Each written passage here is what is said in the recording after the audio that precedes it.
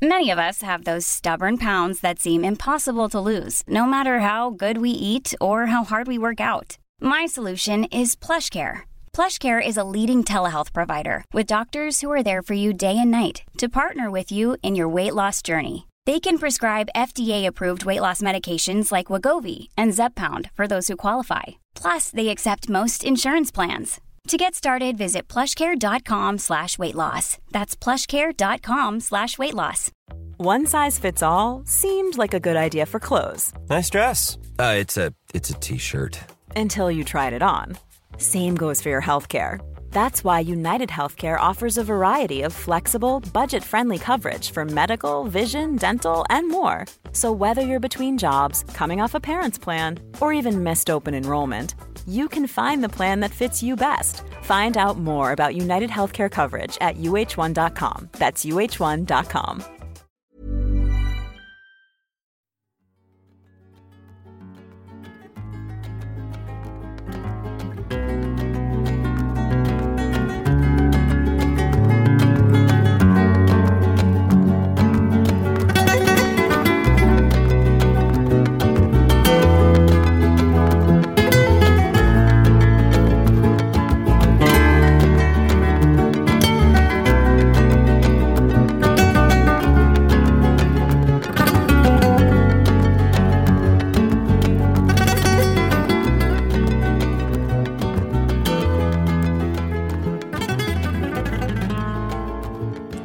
Välkomna till Sektpodden.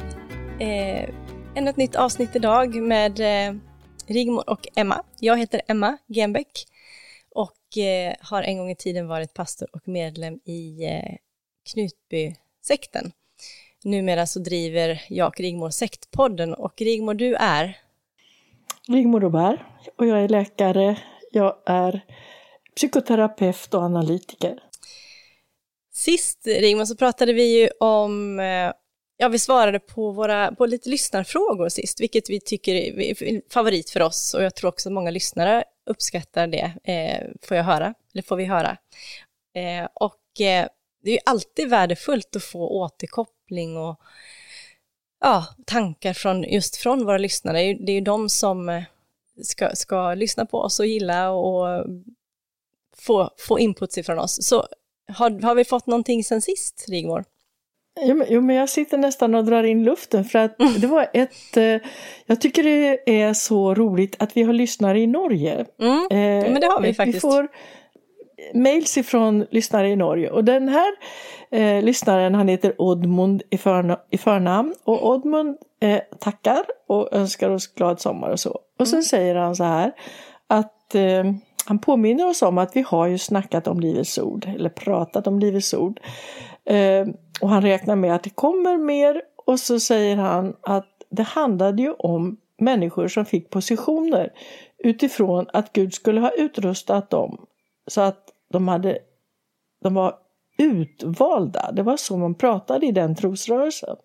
Och så säger han då att i Norge har personifieringen av apostlar och profeter som fick stor makt över människor utifrån att de tyckte sig ha en speciell kontakt med Gud. Men detta har förstört livet faktiskt för många personer. Och det finns ett kristet nätverk, kristet sällskap i Norge som talade utifrån det här med tjänstegåvorna som Paulus talar om i Efesierbrevet. Och att man skulle då bilda team med en apostel som ledare. Ingen öppenhet för kritiska frågor, inga demokratiska processer, utan lydnad och underordning. Det var det som gällde. Och själv har då Oddmund 2007 vågat lämna en sån församling efter att i flera år framställt kritiska frågor till aposteln. Men han möttes då av beskyllningar för att han förstör Guds verk. Och så ser han idag att det har skett en förändring inom trosrörelsen motsvarande Livets ord i Sverige. Nämligen att flera, eller rent av många tidigare ledare också har lämnat rörelsen. Och nu frågar han om det här är ett mönster. Att när flera vågar ställa kritiska frågor som Udmund gjorde i en församling som har dragit emot sekt, när flera vågar säga nej, är det så vi ser början på att en sekt kan lösas upp som det gjorde i Knutby. Men då kommer det här. Det har skett stora förändringar i trosrörelsen idag. Men det har inte varit någon uppgörelse eller erkännanden av vilka fel som begicks ifrån toppledarna, dessvärre. Emma och våra lyssnare då, det här tycker jag är så intressant. Vi ska verkligen, Oddmund, vi kommer nu snart att ta upp Livets ord med den problematik som faktiskt kvarstår och runt det starka ledarskap som fanns runt Ulf Ekman. Men jag tänker ju, Emma, att jag har ju också faktiskt flera gånger påtalat att jag tycker ju att den som var församlingsföreståndare och pastor i Knutby, Philadelphia, när det började dra snett, det är ju Kim Vincent. Och han liksom gled också undan. Jag har inte känt att han har förklarat, tagit ställning, beskrivit vad var det som hände, hur han upplevde att det drog snett. Jag saknar hans berättelse, jag saknar kontakt. Precis, men då är det ju faktiskt så att han har hört av sig i och med vårt förra avsnitt, och jag har ju haft kontakt med honom tidigare också, och så, vi är vänner, men han hörde av sig utifrån vårt förra avsnitt faktiskt och ville komma med lite inputs och saker som inte riktigt stämde utifrån vad vi har fått höra från andra som jag inte hade insikt i eller kunskap om. Vilket var jätteintressant. Dels att han lyssnade och dels att han vill komma med sin del av berättelsen. Vilket gör att då kan vi lägga det här pusslet som vi så gärna, som vi så väl behöver för att få helheten. För det finns verkligen inte en som sitter på det, utan vi är många. Men Kim var en nyckelperson, så nu är jag idel öra här. Nej, men han ringde mig och så berättade han att det här, när vi tog upp att hur Åsa kom till församlingen och hur hon blev pastor inte riktigt stämde. Utan han berättade en liten annan berättelse. Han sa, för det första så kom hon då ifrån ett ganska, som hon beskrev det då, jobbig situation där hon hade förlorat jobbet inne i Uppsala, var skild och så var det familjen Waldau då och Patrik som sen blev hennes man som tog emot henne, och där bodde hon första tiden hade en ganska låg profil, var inte delaktig i församlingen och medverkade inte. Men sen så småningom... Hon flyttade alltså hem till familjen Waldau? Ja, precis. Hon flyttade in hos dem, blev inneboende där tillsammans med dem. Och hon var ju då tillsammans med sonen också, Patrik, som gifte sig med. Men... Och där bodde hon och de hade inte någon direkt kontakt.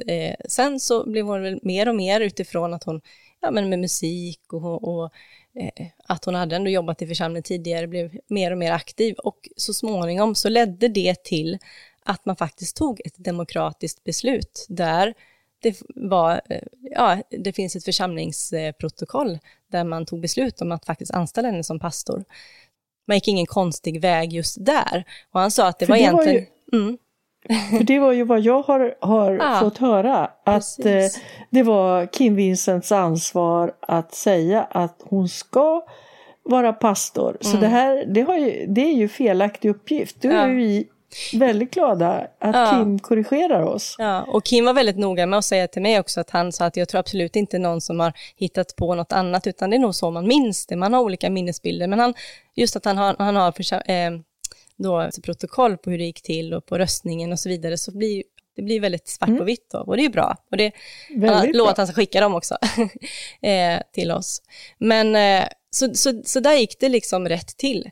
Sen, och det var inte heller någon som lämnade församlingen vid den tidpunkten i någon protest eller något sånt där, utan det var liksom ändå ganska så frid och fröjd just då. Men sen så småningom när Åsa väl hade blivit pastor och började ta mer utrymme, hon liksom lät inte någon annan till exempel på utrymmet i lovsången pratade han om, och hon liksom i lovsången, ja, att lovsång, att hon höll liksom områden för sig själv och inte släppte in andra, så blev det mer och mer då kritik och folk blev inte nöjda och så vidare. Så sen så småningom så kom den här splittringen som vi pratade om. Så den kom så småningom, men inte med en gång, utan den kom smygandes så småningom. Och då började folk säga från mer, och vilket då resulterade att flera lämnade istället för. Och då, där delade det sig. Där då det blev en grupp kvar som var väldigt för henne. Och så den grupp som då inte tyckte om hennes sätt att agera, de lämnade. I stort sett kan man säga så i alla fall. Berättade Kim Vincent hur han själv ställde sig i den splittringen? Ja, nej, men då var han ju för Åsa och tyckte att han var ju för henne som pastor då. Han var ju kvar i församlingen och lämnade ju inte då.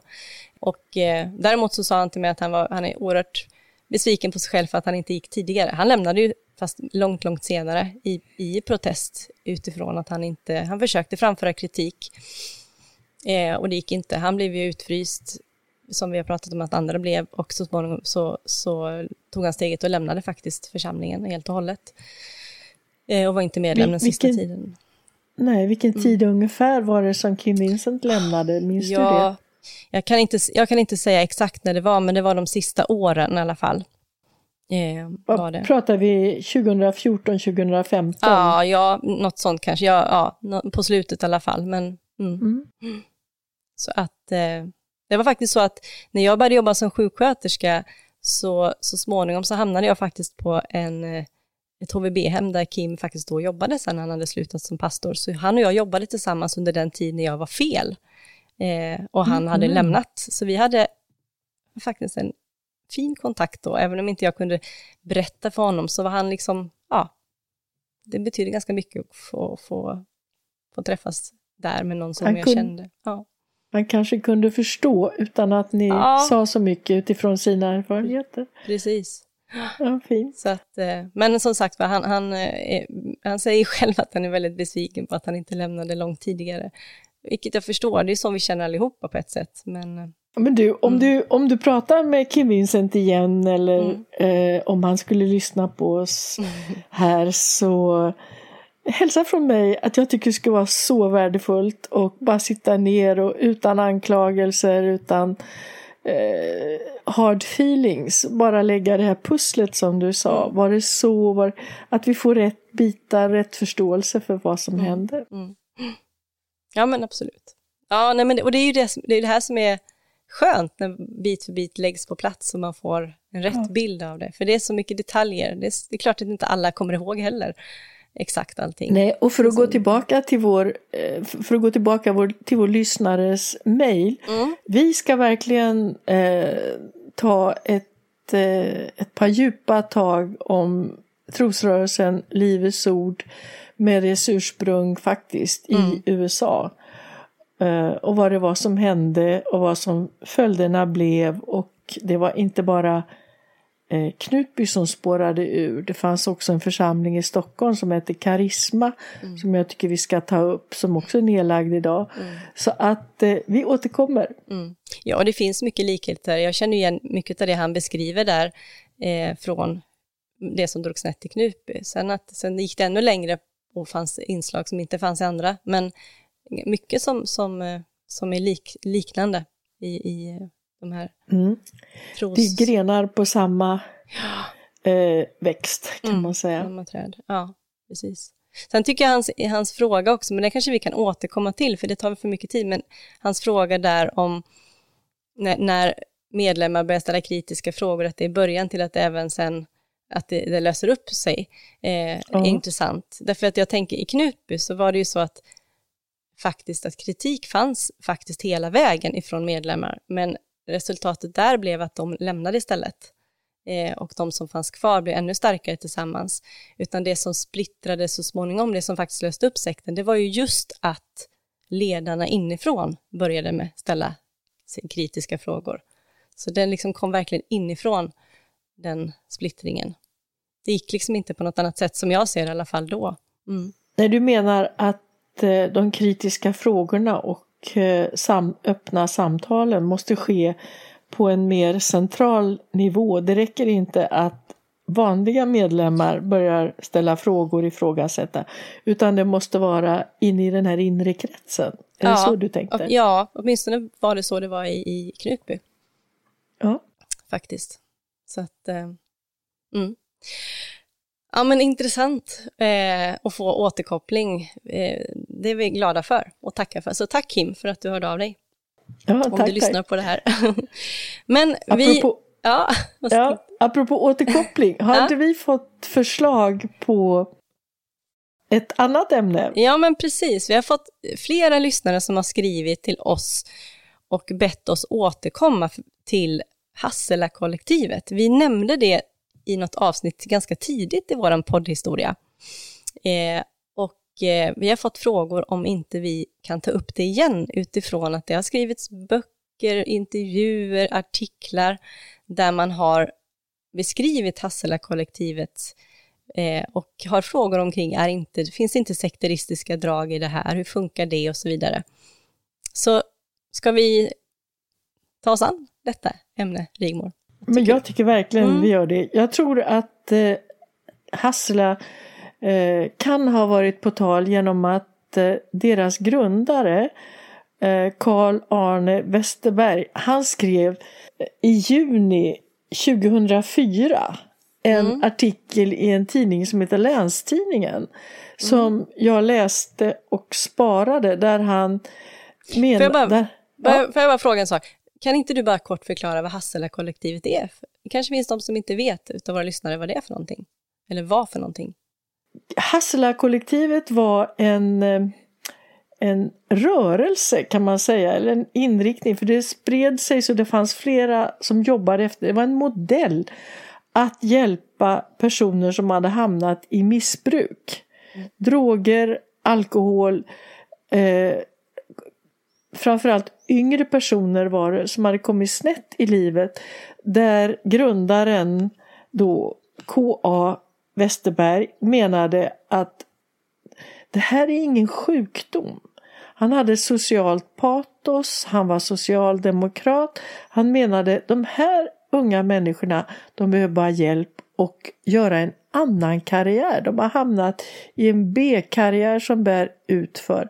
De ska ha hjälp och stöd och kunna gå ut i arbetslivet med utbildning, kunna försörja sig, leva schyssta liv utan missbruksproblem.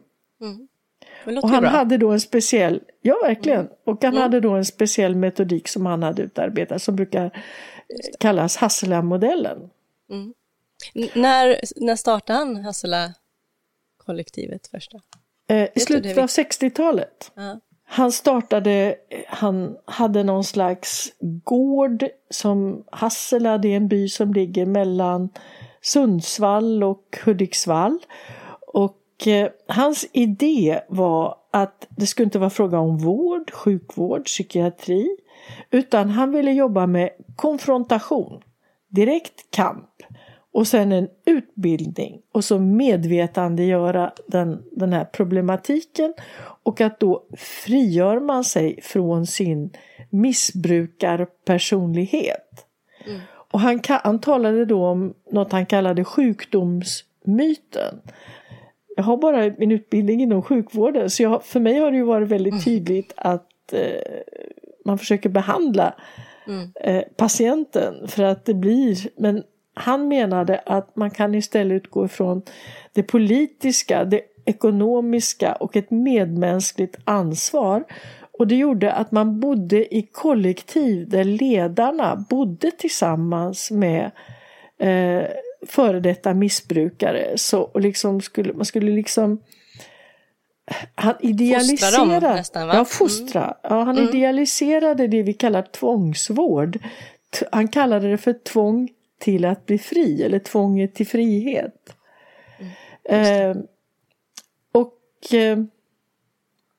I grunden så skulle före detta knarkare som gick igenom den här proceduren, eller ofta ett par år kanske, i Hassela-kollektivet, komma ut som goda socialdemokrater och välanpassade knegare. Så han ville liksom ha och den här tidsandan, alltså 1969, då var jag inne och läste andra året på läkarutbildningen. Jag kommer ihåg den här tiden. Jag kommer ihåg vår lärare i socialpsykiatri, Nils Bejerot, som är något av en legendar. Det var han som skapade begreppet Stockholmssyndrom i samband med Norrmalms, det var ett gisslandrama i ett bankvalv på Norrmalm. Man kunde se att hur den som är gisslan blir så rädd för sina kapare att man samtidigt tyr sig på ett bevekande sätt som sen övergår till att man nästan upplever lojalitet och solidaritet med sin kapare. Om den här kapningen har pågått mer än 3-4 dygn, så blir man istället rädd för polis, militär, de som ska hjälpa utifrån. Det är väldigt intressant just utifrån att människor har så svårt ibland, i alla fall, att förstå hur man kan gå med på saker när man är med i något som är sektlikt miljö. Men det kanske ett svar ligger där i att man... Och det jag minns så tydligt, jag tror de flesta av mina kurskamrater och läkarkandidater från den tiden, det var hur han beskrev hur det finns en myrslag, det finns flera sådana myrslag, det finns så många myrarter, men myror som de har egentligen sin stack oftast under jord. Det stora myrsamhället pågår under jord. Och då finns det en liten fjärilslarv. Och den här fjärilslarven utsöndrar ett sekret som de här myrorna blir så begivna på. Så hittar de en sån larv, så bär de den hem, bär de ner in i sitt lilla myrsamhälle. Och de älskar det här sekretet så mycket så att det liknar ett missbruk. För de försummar att ta hand om sina ägg, ta hand om sina myrlarver. De börjar istället mata fjärilslarven för att kunna njuta av det här sekretet. Och under tiden så förfaller myrornas samhälle. Då kollapsar det egna systemet, ungefär som ett missbrukarkvart är ingen riktig familj, ingen bra. Och då har han då beskrev han för oss att vad händer om man tar bort larven och sekretet? Vad händer om man på motsvarande sätt tar bort drogen ifrån de drogberoende? Jo, myrorna liksom vaknar till. De nyktrar till. Och så börjar de att ta hand om sina egna larver och bygga gångar och samla barr och näring till stacken som myror ska göra.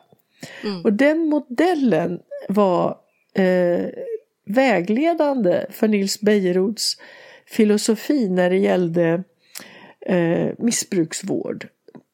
Totalt stopp, inga droger. Och den idén hade man, nolltolerans hade man också vid Hassela-kollektivet. Okej. Men tillbaka till den artikeln du pratade om. Jag avbröt ju det där med och K. Westerbergs artikel 2004. Han skrev, rubriken var När drogen blir Gud. Och så skriver han då att personerna i Knutbyförsamlingen och deras inbördes relationer har under flera månader fascinerat en stor del av det svenska folket. Församlingen har uppvisat sektlika drag, varav några av de mest framträdande är pastorns auktoritet, barnflickans lydnad och den allestädes närvarande Guds röst. Mixen av sex, våld, tvångsmässiga förhållanden, mord och upplösningens förnedring har tydligt visat att det mitt i den svenska vardagens vanlighet finns exotiska och häpnadsväckande celler av extrem ovanlighet. Och sen säger han lite längre ner i den här artikeln: om vi byter ut Gud mot heroin och Knutbys yttre idyll mot schabbiga förortskvarter, slitna natthärbärgen och lågprisbordeller så är det kanske lättare att få en uppfattning om vad vi människor kan vara beredda att göra för att tillfredsställa våra behov.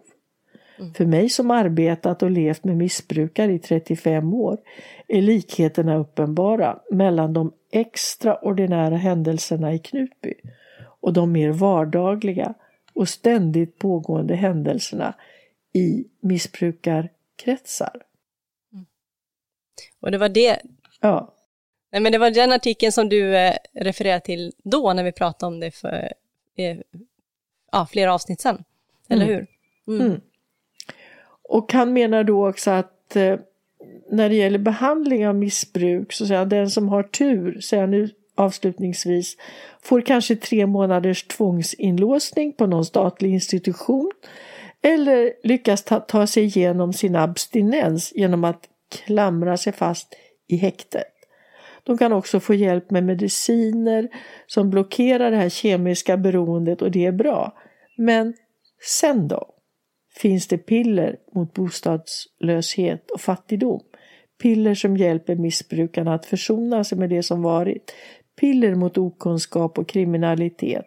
Piller mot utanförskap och marginalisering. Och där ser man hans politiska engagemang. Att det räcker inte med att bli av med drogen. Man måste också se till att människorna kommer in i samhället. Ja, och allt det här låter ju väldigt bra. Men jag har ju förstått också att det finns de som har varit en del i Hassela-kollektivet som kritiserar idag för att det finns, som de tycker, då sekteristiska drag. Ja, och då tycker jag tycker det är så intressant att det har kommit 2 böcker och båda är skrivna av kvinnor. Lo Kauppi som är skådespelerska, regissör och Ida Ali Lindqvist som är journalist och samtalsterapeut tror jag idag. Du har ju läst Ida Ali Lindqvists bok. Jag har lyssnat på den, du har läst den och den heter Jag är visst någonting. Och jag har även lyssnat på en intervju med Ida Ali Lindqvist i P1 där hon berättar om sin bok och sin tid och där även en utav de som var ledare Vidar Andersson också intervjuas och de får liksom konfronteras lite grann där. Jag har faktiskt träffat Vidar. Vi satt i någon gemensam förhandling när det gällde kvinnors hur man skulle kunna få ökad jämställdhet i arbetslivet, kommer jag ihåg. Men det är länge sedan, det var nog i slutet av 80-talet. Ja, men jag vet vem Vidar är. Nej, men alltså den här boken är ju intressant för det hon beskriver av sin tid. Hon var 17 år när hon kom till Hassela-kollektivet och var hon 20 när hon flyttade därifrån? Hon var där i 2 år. Var det 2 år? Då var 19 då, ja, men 2 år i alla fall. Och det hon beskriver av sin upplevelse av att där finns ju väldigt mycket som jag känner igen ifrån min tid i Knutby när det gäller sätt att hantera människor och hur man, och en grupp som jag i alla fall då för mig blir sektlikt utifrån vad jag själv har varit med om.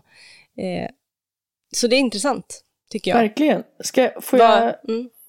Ska du eller jag berätta lite grann hur det kom sig att Ida hamnade i Hassela? Berättar du. Ja, Ida är uppväxt på landet uppe i Jämtland. Hon är mörkare än sina kamrater. Hon har biologiska föräldrar i en annan del av världen och hennes klasskamrater gav henne smeknamnet Turken. Så hon var mörk, men hon har ett väldigt fint förhållande till föräldrarna. Hon har ett fint förhållande till sina farföräldrar.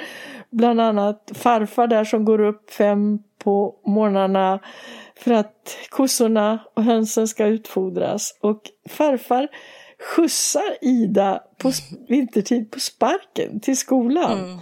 Till dess lärarinnan säger till henne att du är för lat, farfar ska inte skjutsa dig. Och farfar säger han ska visst skjutsa sin lilla sondotter där. Ja. Och hon känner att hon är lite annorlunda, hon är mörkhårig, men det är också så att när hennes kompisar köper godis vill hon ha en bit fläsk och gnaga på. Rökt fläsk, ja. Rökt fläsk, ja. Men hon har en talang. Hon är jätteduktig i fotboll.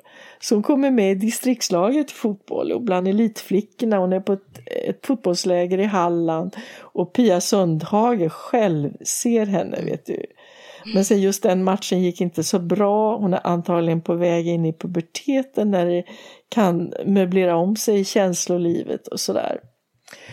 Och så säger hon, för mig det här är en nyckelmening. Med alkohol i kroppen försvinner det som gör ont. Mm. Det som jag inte vet anledningen till. Just det. Och då är hon inte så gammal? Nej. Då har hon börjat på fotbollsgymnasium. Ett gymnasium med fotbollsinriktning. Men hon festar alltså. Hon dövar ner någonting som hon inte vet vad inom sig. There's never been a faster or easier way to start your weight loss journey than with PlushCare. PlushCare accepts most insurance plans and gives you online access to board-certified physicians who can prescribe FDA-approved weight loss medications like Wegovy and Zepbound for those who qualify. Take charge of your health and speak with a board-certified physician about a weight loss plan that's right for you. Get started today at plushcare.com/weightloss. That's plushcare.com/weightloss. plushcare.com/weightloss. Hey, it's Ryan Reynolds, and I'm here with Keith, co-star of my upcoming film, If, only in theaters May 17th. Do you want to tell people the big news? All right, I'll do it. Sign up now and you'll get unlimited for $15 a month and 6 months of Paramount Plus Essential Plan on us. Mintmobile.com/switch. Upfront payment of $45 equivalent to $15 per month. Unlimited over 40 gigabytes per month. Face lower speeds. Videos at 480p. Active Mint customers by 531.24 get 6 months of Paramount Plus Essential Plan. Auto renews after 6 months. Offer ends May 31st, 2024. Separate Paramount Plus registration required. Terms and conditions apply if rated PG. Precis. Hon sniffar också. Så hon börjar bli det som kallas en ungdom på glid. Och då är det en socialsekreterare, Rut, som vill att hon åker till Hassela-kollektivet. Men hon är där frivilligt. Det är inte lagen med särskilda bestämmelser om vård av unga, LVU. Utan hon kommer dit för att få hjälp, och hennes familj som lämnar henne där då är övertygad om att nej, men det här ska bli rätt. Nu kommer Ida att få bra. Och så är det någon psykolog som påstår att Ida sörjer sin biologiska familj. Alltså man har teorier om varför är den här unga sportiga tjejen så stökig, som man brukar kalla det. Mm. Ja. Nej, men så hon kommer ju till, ja precis, det är ju bakgrunden till, så hon kommer till Hassela-kollektivet med som en stökig ungdom. Hon dricker för mycket och hon sniffar, men hon har aldrig tagit några droger, utan det är där. Och hon har, som hon sen i efterhand beskriver, troligtvis ångest, fast hon inte kunde sätta ord på det då, som hon inte kan hantera. Men väl när hon kommer till Hassela-kollektivet så stöter hon ju på ganska med en gång saker som blir väldigt svåra för henne. Där hon dels att de går igenom alla hennes saker direkt när hon kommer dit. Hon får vända upp och ner på hela sin väska inför andra människor också där. Med dagböcker och underkläder och alltihopa. Och det är ju så. Är man på tvång så kan man ju få råka ut för det där. Men man får inte göra så annars, tänker jag, som jobbar inom den typen av vård också. Men sen, det var en annan tid, jag vet inte hur lagarna var då, men hon beskriver det här som förnedrande i alla fall. Och just den här förnedringen kan jag känna igen också som hon beskriver. Hon beskriver att hon får att hon blir tillsagd att göra rent traktordäcken på traktorn. Just det. Hon får hämta sin tandborste för att minutiöst verkligen gör rent hela däcken. Hon tar hela dagen och hon gör det här supernoggrant för att just vara dem till lags och förstår att hon måste jobba stenhårt för att liksom komma upp i den nivå som är bra. Och när hon har gjort det här så får hon liksom höra istället att men varför ifrågasätter du inte, tror du inte att däcken blir smutsiga så fort vi kör iväg till nästa ställe? Hur kan du gå med på att göra? Och så skrattar de åt henne. Och hon beskriver den här förnedringen.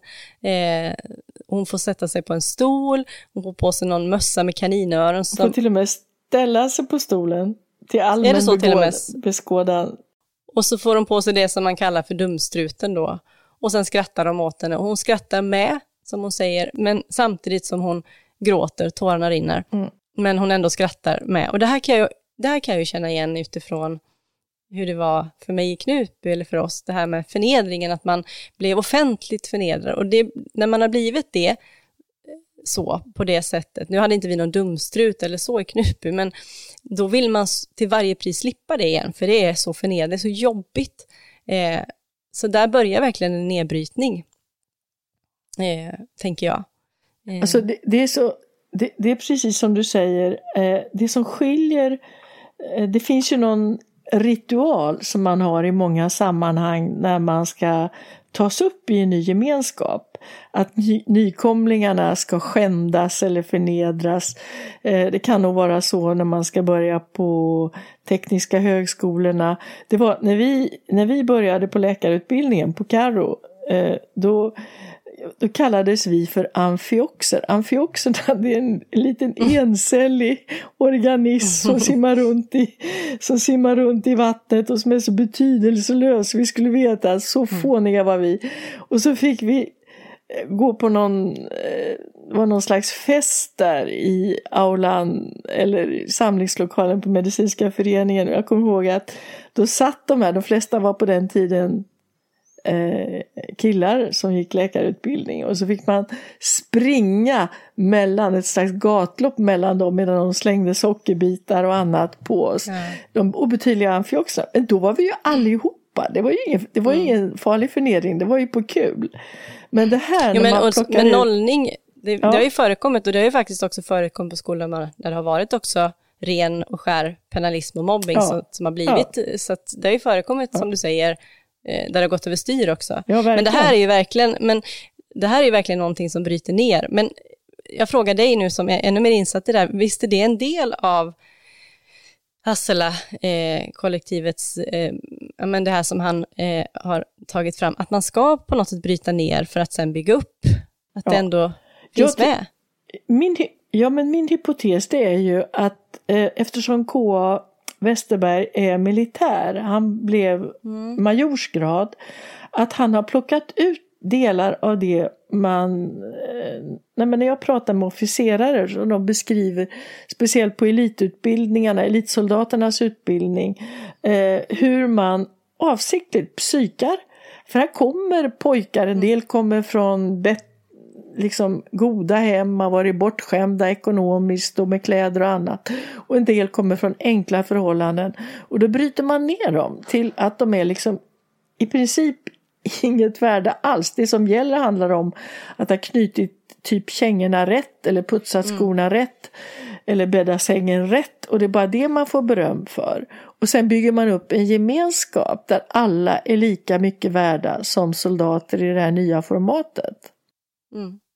Men det är ju intressant, för jag tycker när du säger det, när du pratar om militär och soldater, så är det också någonting som jag känner igen ifrån, inte bara från Knutby då, men från den kristna världen, därför att man pratar om att man ska vara en god Kristi soldat, Jesu Kristi soldat, man ska vara en del liksom, man ska bli Guds soldat och en del i Guds rike, hans armé, och det är också ett begrepp som används, och det hade vi i Knutby också, det här att faktiskt på något sätt bli en soldat med allt vad det innebär, att man inte har så mycket att göra med ens privata angelägenheter, för det första är att man är soldat, det första är att man har soldatens göromål och mål i sikte, och liksom som något slags mantra.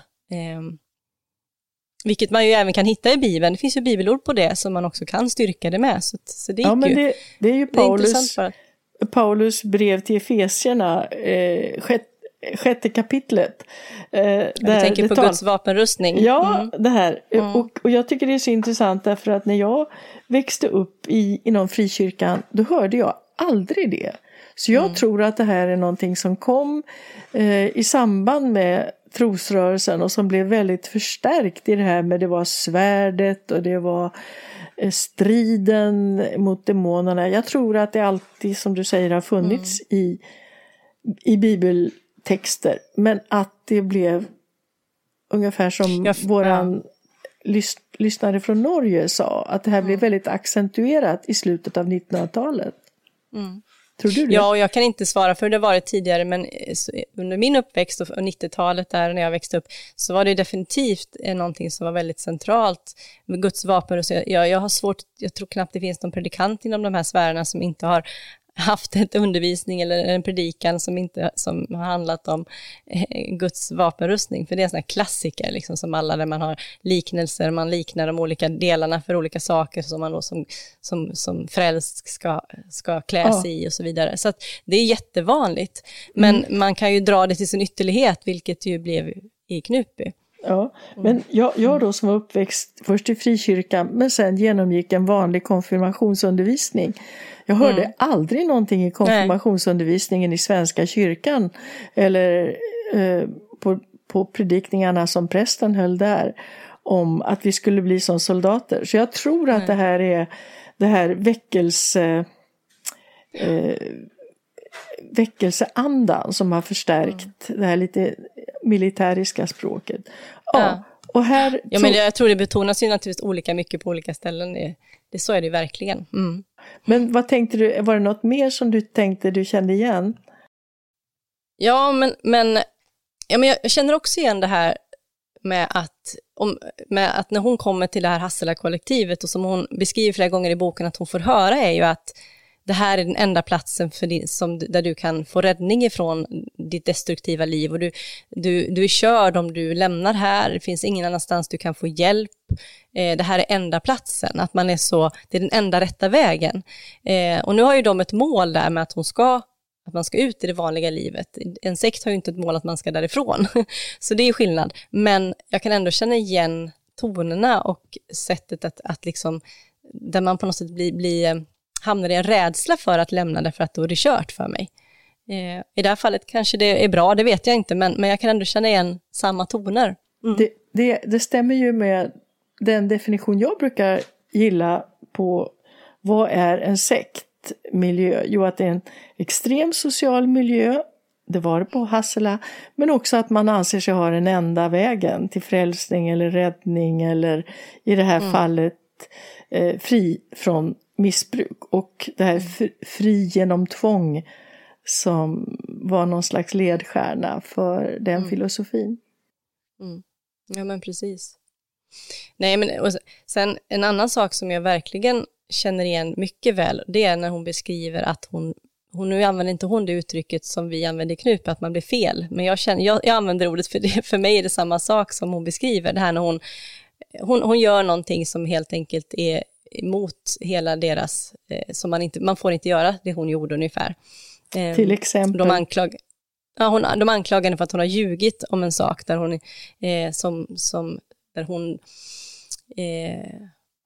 att hon har ljugit om en sak, och då fryser de ut henne. Så ingen pratar med henne. Inte en enda. Och hon beskriver till och med att hon på kvällarna brukar tyst prata för sig själv bara för att få höra sin egen röst. Och hur hon beskriver den här situationen av att vara så ensam och utfryst ifrån den övriga gruppen. Och det kan jag ju verkligen känna igen, och jag tror fler med mig från Knutby som just blev utfrysta när den här känslan av att man blir avstängd ifrån resten. Att ingen pratar, men man ignorerar, man blir liksom luft.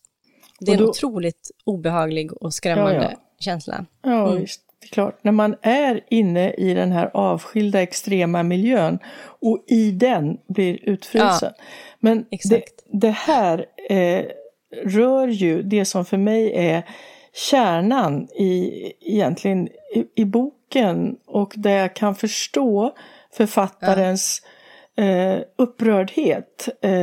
För man anar att den är skriven med en väldigt stark affekt liksom. Hon är fortfarande upprörd, och det är Olle. Det är alltså en av ledarna, Olle, som närmar sig henne och uppvaktar henne och tillbringar en natt med henne, vad jag förstår. Och sen är han ledig från Hassela ett tag. De bor ju då, och så har de lediga veckor, så bor man tillsammans med de som är intagna där. Och när han kommer tillbaka så är det som om det här aldrig har hänt. Medan hon, en ung flicka, 17 år, brinnande förälskad. Precis. Och han är ju nästan tvärtom, skulle jag vilja säga till och med. Han behandlar henne nästan sämre än de andra, för han ger henne pikar om att hon skulle vara tjock eller mullig, eller att hon gör dåliga saker. Att han nästan tvärtom, så att hon blir jätteförvirrad och förstår ingenting. Och det här är ju ett klassiskt knep. Det får man tydligen lära sig när man, de som är ute på Tinder har förklarat hur kan man liksom få någon intresserad. Jo, men man ger först komplimanger och liksom visar vilken åtråvärd, härlig person, i det här fallet kvinnan är. Och sen pikar man med, hör du har ju blivit rultig sen sist. Aha. Och sen så vänder man bara bort och är oåtkomlig. Och sen när det har gått ett tag, men då ringer man kanske upp igen, och så är man där och så är det nära, och sen glider man undan. Och sen det där beteendet, det är en typ av manipulation som är helt oförenlig med att vara ledare för unga människor i ett sånt här sammanhang. Ja, och det är som du säger, det är en springande punkt. Jag upplevde det också så. Det är som att där bäddar det för att hon ska liksom verkligen att det går snett för henne. Därför att hon mår ju så fruktansvärt dåligt av hans behandling. Och hon blir så fokuserad vid det av förståeliga skäl, så att allting handlar bara om honom och det här, och varför det blev som det blev, och hur hon ska kunna på något sätt tillfredsställa honom så att hon får honom tillbaka och hitta någon väg för det. Och den här ångesten som bara ökar inom henne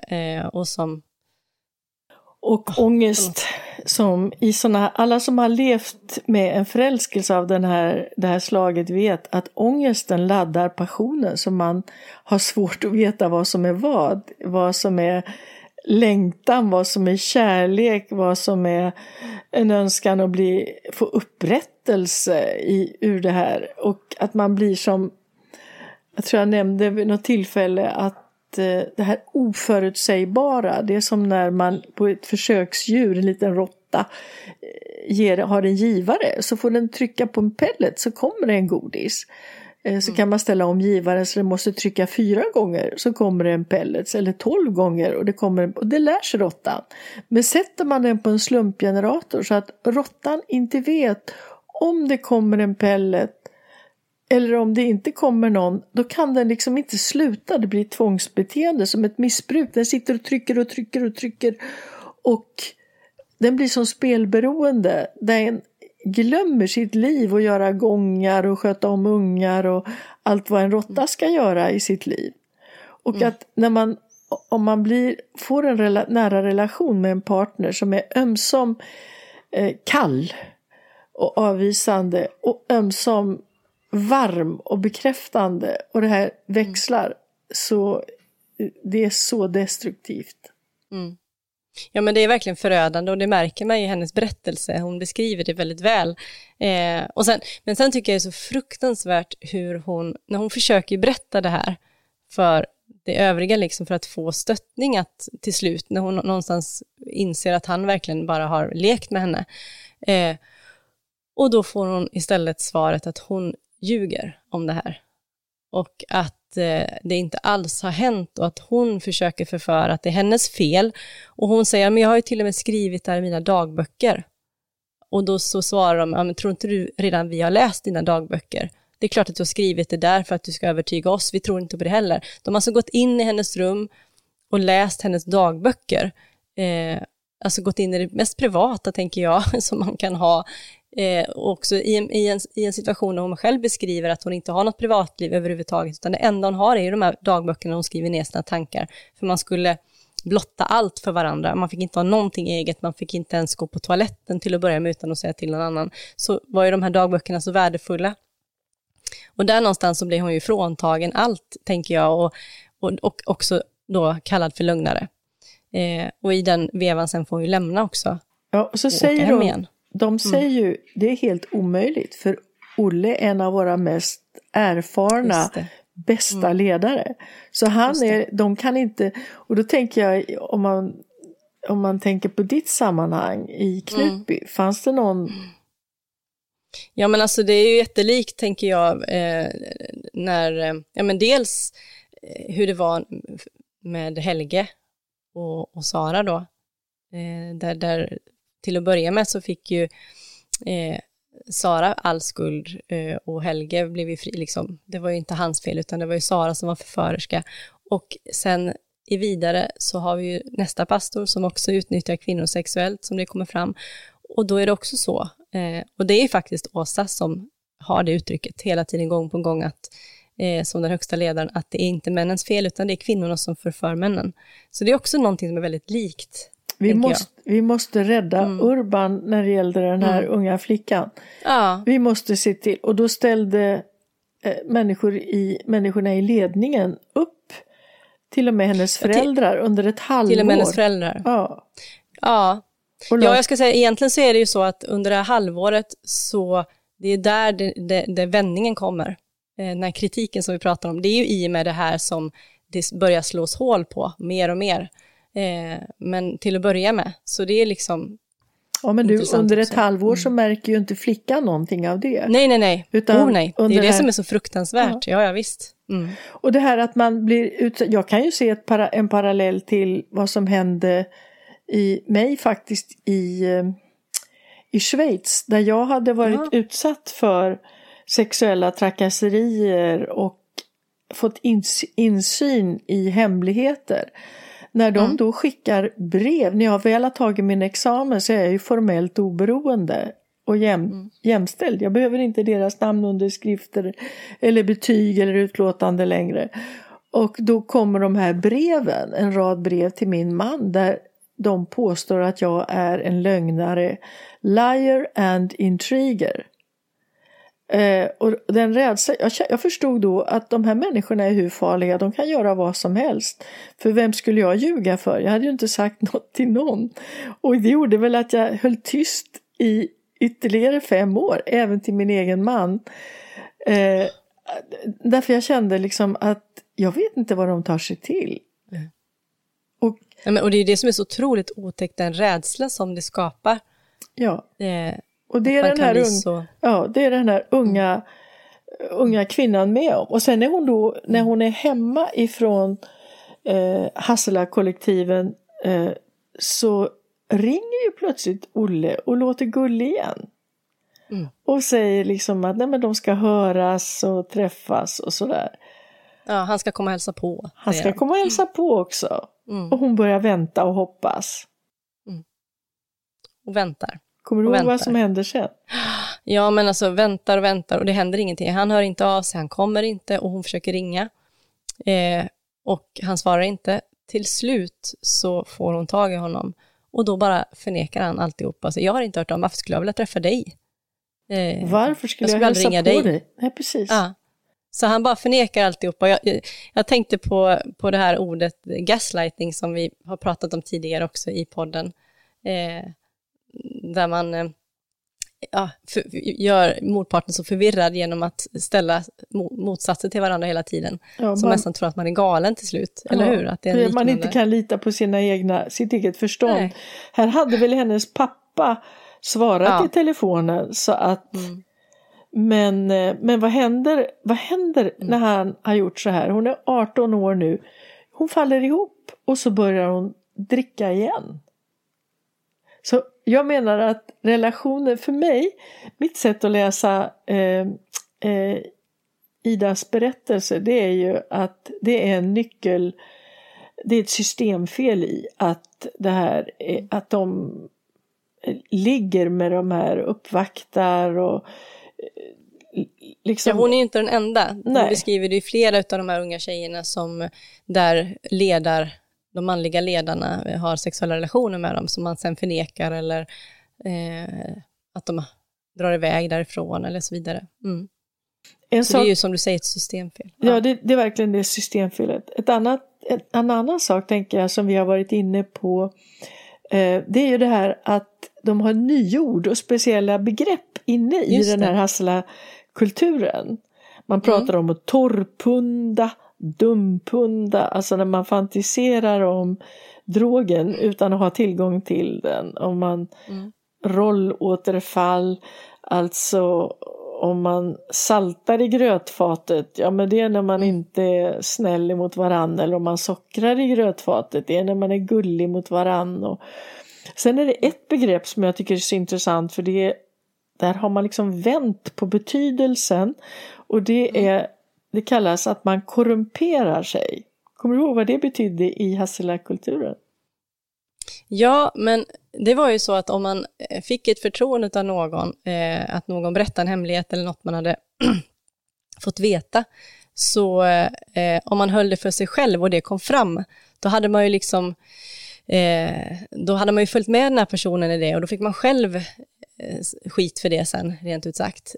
Så istället så lämnar man då ut, så man tjallade på varandra och lämnade ut varandra för att inte, så det blev som en motsatt.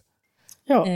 Förstår man vad jag menar? Ja, ja men visst. Så att för mig är ju det att inte bevara förtroendet från en kamrat.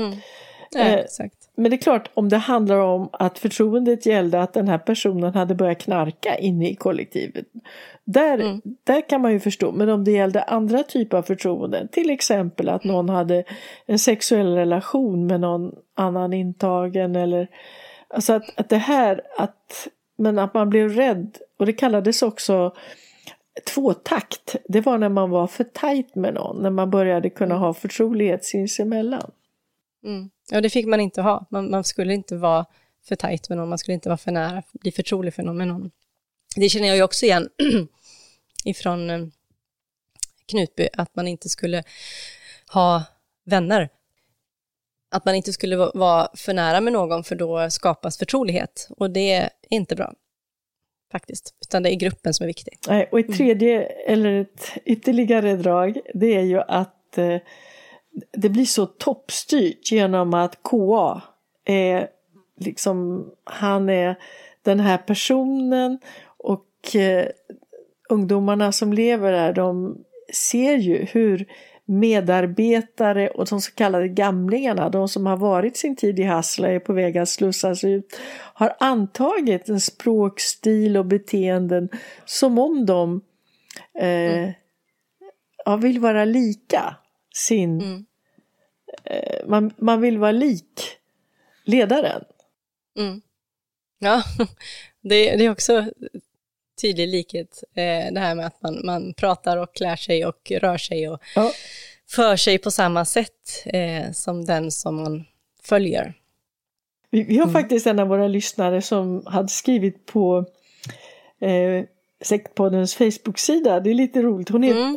Hennes signatur är Katarina Lärare.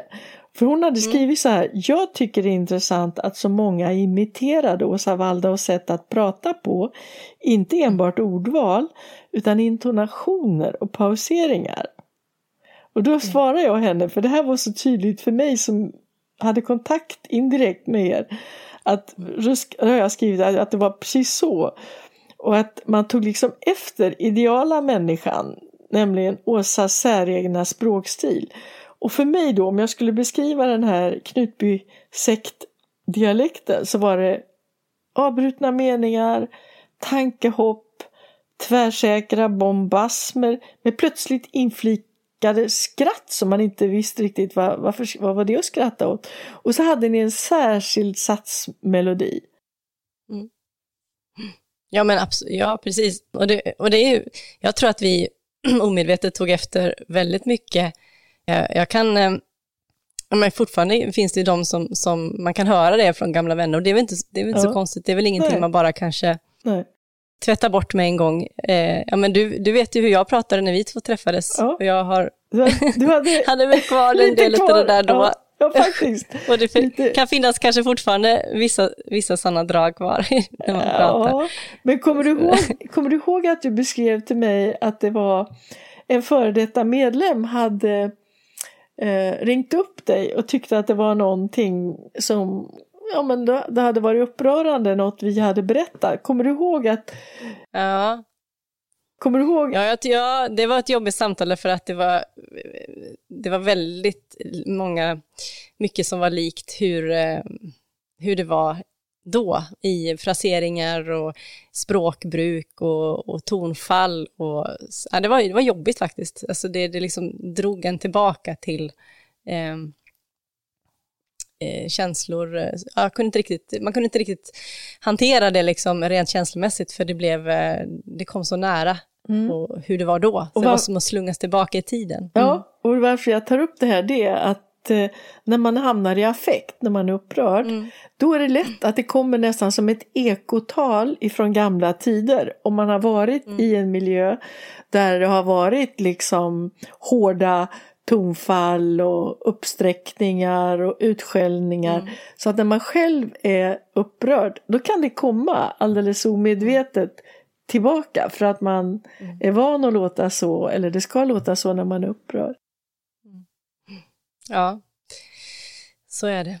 Ja, Rigmor, som vanligt så skulle vi nog kunna prata en bra stund till, men nu har vi passerat timmen här, så vi behöver nog knyta ihop säcken, tror jag. Jag vill ändå säga det också, att det blev som det ofta blev, att ledaren, K.A. Westerberg, han hade 2 döttrar som båda var aktiva i Hassela-kollektivet i ledande ställning.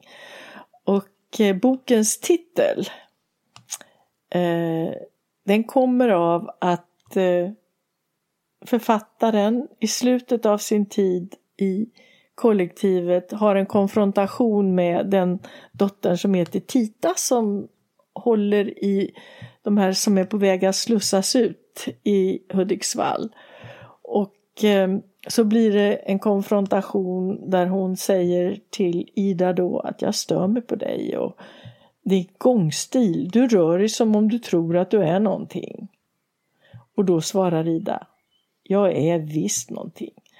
Och då frågar Tita, ja vad då om man får fråga? Jag är jag, bara jag, säger hon. Och därmed är jag är visst någonting. Det är liksom det statement som den här aktiva sporttjejen, fotboll, numera journalist, och liksom det är att hon står upp för den. Och det kan man väl säga att det var trots allt hon kom igenom det här med den självkänslan. Verkligen. Ja, en intressant bok och ett intressant ämne. Det kan finnas sektlika tendenser på alla möjliga ställen i vårt samhälle. Om vi ska göra någon slags subjektiv värdering ifrån ditt eller mitt håll, så skulle min utsaga vara att ja, men i den tiden 60, 70, 80-talet, jag stod nära Anders Carlberg med Fryshuset, man hade den här politiska engagemanget många gånger, och som sagt Hassela kollektiv, det är klart man hoppades på en lojalitet för de som hade gått där, men det fanns ju också inte, det var inte en sekt på det viset att man ville bli en större och större sluten organisation, utan man ville att de som hade varit där skulle gå ut i samhället och vara självförsörjande och klara av sina liv. Men idag är det finns visst ett par Hassela kollektiv kvar i landet, men flera av dem är idag avvecklade, för det är nya generationer, nytt synsätt, man försöker andra vägar. Problemen finns kvar. Så är det. Ja, intressant ämne. Tack för samtalet, Rigmor, och tack våra lyssnare för att ni har lyssnat på oss igen. Ja. Vi fortsätter nästa vecka. Visst gör vi. Ha det så bra så länge, och gå in och gilla oss på Facebook, läs, kommentera, Instagram, mejla oss, sektpodden@gmail.com. Tack för idag. Hej då!